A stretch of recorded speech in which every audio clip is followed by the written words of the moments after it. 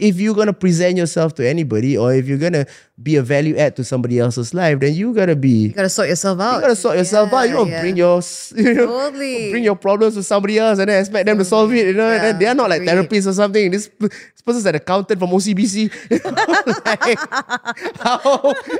How is she going to deal with your existential crisis?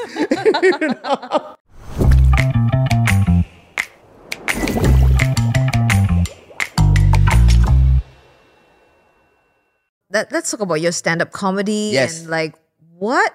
I mean, first of all, I admit that I think it's one of the scariest things to do in the world. Yeah. It's live. You got to be funny. Jane, please don't ask me what inspires me. No, I'm gonna ask you what inspires you. I'm gonna ask you like which part of the process is like super stressful and how you get past that. Okay. Yeah. I'm gonna just have to try and gather as much confidence as I am saying this, because there are certain role models in my life that I look up to that I wish I could become. Okay. And I wish that I want to become them so much that I embody their character, their gestures, their set of thinking, all of that. Like Jay-Z once said, and it's such a bad sentence to start with. Jay-Z once said. No, it's great. He's a pretty cool guy. I'm such a hip hop head. It's disgusting at this point. Like, I look at myself, I'm like, what is it? So, they asked him, like, how do you do a lot of these cool things, or say a lot of these cool things? How do you do it? There must be a lot of pressure because you always have to say cool things. And then he goes like, ain't no pressure, man. I just do it.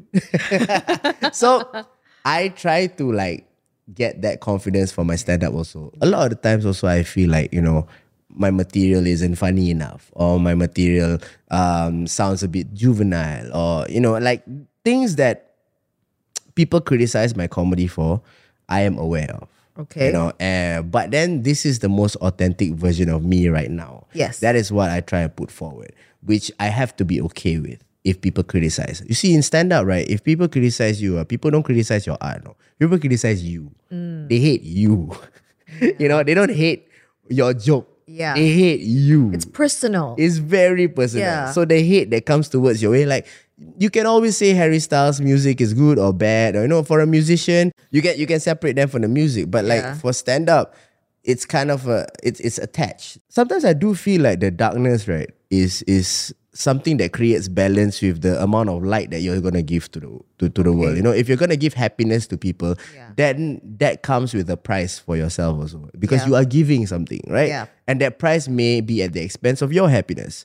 But I try and find my then I decided, okay, I cannot find my happiness from being on stage and getting the adulation. I have to find my happiness within, by myself, somewhere outside, right? In the form of hobbies or small goals, or things like that. And honestly, man, it's been a concept that I only learned in my 30s. I wish I knew this in my 20s. And I had to go through like a massive ass heartbreak for me to like rebuild my character from scratch. Gosh. Yeah, because a lot of things you feel very immortal when you're in your 20s. You were like, I have taken over the world. Yeah. Yeah. And then when you reach your 30s, you're like, now what? Yeah. Exactly. Hey, Yeah. you mentioned Heartbreak. Yeah. So that was a little while ago. That was a little while ago. That was like about a year ago. A year plus, I think. Yeah. No, I mean, you mentioned it. So I'm sure it's hard. It was hard, and I'm sure it affected you in many, many ways. It's still affecting you now. And how are you dealing with it? Because everyone goes through huge heartbreaks in their lifetime, How has that been for you, and how has it affected your work? Honestly, man, it's been my first major one, because like I feel like I've learned a couple of things. Number one is that everything you do in life has a price. Okay. It has a price. If you were, for lack of a better description, if you were a person that did not take other people's feelings into account before, right? That will come back to you in the future when you decide to commit as much as the person that did to you before. Yeah. So I decided like for that relationship, I decided like, you know what? This is when I'm going to commit 100%. And to be fair, we both tried, so we tried to a point where we were like, where she got the courage to be like, you know what? I've already tried enough. I don't think this works. I think we're completely two different people, and we need to go our separate ways to grow. Yeah. And the heartbreak in that was really just the ego of like, oh man, I thought I had this, you know, and the whole idea of like, oh no, there's this dream of this life that you wanted to build, and now the whole plan go back to zero, and then you're like, oh, what's gonna happen then, right? Yeah. But to come out of that is really character building. It's like kind of like you have to now look inwards and go like, okay, if everything failed, then maybe you're the crazy one lah. So, you know, maybe you need to review your, you need to review your stats, bro, and then like maybe change it a little bit, see where you can tweak, learn to empathize. I learned to empathize a lot, and like at the end of the day, sometimes, you know, we're in entertainment, you know, we see each other a lot, and I thought that there would be a lot of resentment and hate seeing it, but honestly, man, it was you know how cliche they say, like when you love somebody, let it go. It really is real. It really is that way. You really have to let it go. You really have to. It's not ownership. It's not ownership. And I had to learn that. My male ego had to learn that. You know, my male ego had to like, what do you mean I don't own her? You know, but learning that, like it just makes you grow so much. You know, it makes you understand the true meaning of it. You know, it's just that sometimes you share a good moment with someone, and sometimes that moment has an expiry date. Yeah. And then when it's not that you guys weren't meant for each other, it's just you were meant for each other at that time, and then now the time has passed. And gosh, that's a lot of maturity. That's a lot of like mature talk there. I mean, it's I can see how it's surprising, you know, given the aesthetic. But but that's good. I mean, well, how are you now though? How are you feeling about it, and what's your mental state of mind? Okay, coming out of something that dark, right? And I don't mean to like romanticize or dramatize this, but it was really an experience that was pretty dark. Coming out of that dark space, right? It's a fulfilling feeling for me, because when you're in feeling, because in that dark space, like you always think that it's over. You're like, you know what, this is done, man. I mean, there's no way out.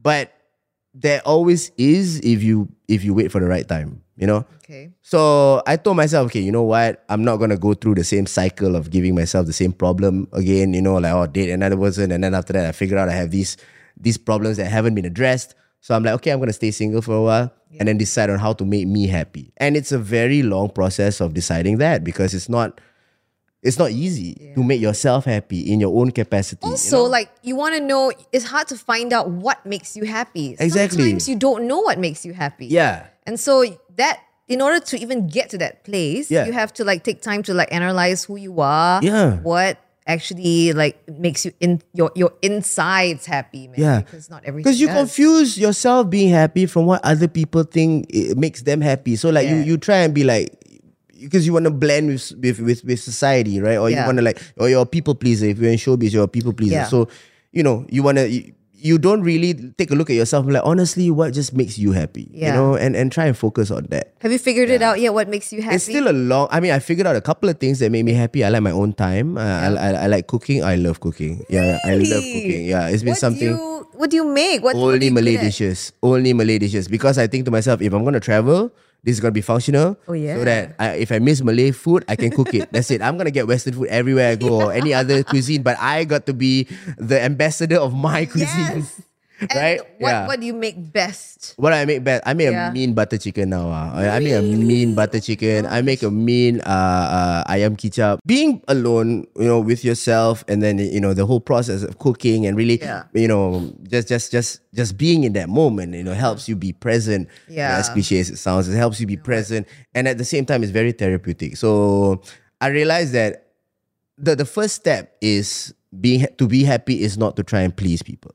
If you try and please everybody, then that's your step to unhappiness. Really. I realized that. So now I'm trying to unlearn that habit. Okay. Right? Because when you're in showbiz, you always want to please everybody. Always. Right? Yeah, that's always a problem that every one of us has, I think, right? Yeah. So you have to unlearn that. I was like, okay, you don't have to people please. You just have to, you know, be happy with yourself, and anybody that likes you just likes you for you. Yes. Right? And that's something that is still ongoing. Yeah. Okay. So to me, the greatest feat in my life is to get over that period of darkness. And I think a year is quite okay.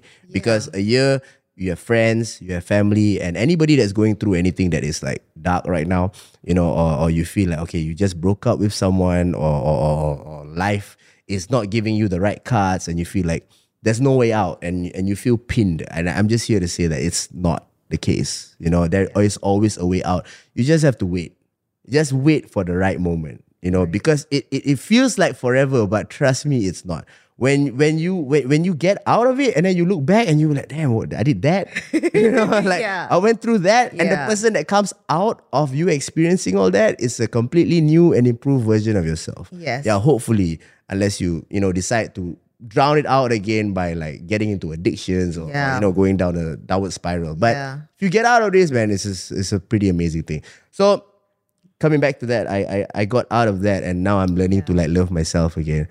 Which is good, you know, because like if you're gonna present yourself to anybody, or if you're gonna be a value add to somebody else's life, then you gotta sort yourself out. You gotta sort yourself out. You don't bring your bring your problems to somebody else and then expect them to solve it. You know, they are not like therapists or something. This person's an accountant from OCBC. Like, how is she gonna deal with your existential crisis? Now, well, do you have a message for anyone? I mean, you can address the camera if you like, you know, like when it comes to taking your mental health, or like anything you want to say to... Who do I want to address? I think those people who are watching this podcast or listening to this podcast, a lot of them are fans of you, right? Yeah. I think of you too. Okay. Actually. Yeah. I mean, it's nice to listen to, I guess, Jean Danker in a different environment and a different capacity. I just want to say that if you listen to this, I don't know what you can take out from it, honestly, because it's about me all the time. But if you find something that you can use in your daily life from anything that I've said, I am really, really thankful and grateful for that. Like, I feel like I've done you a service, and I thank you for allowing me to do that. Yeah. Because to me, it's a selfless act when you make other people laugh. You know, it feels great. It feeds the ego, yes.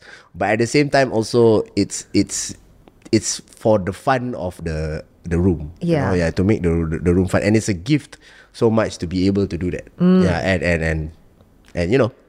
I hope you guys had something to take away from this, and I hope this was enjoyable, you know, and I hope you guys did, like, I don't know, stop halfway or something, or like give in to the 5 seconds ad or something. What are you guys buying? Toothpaste? You know, or the new Zelda game? I don't know.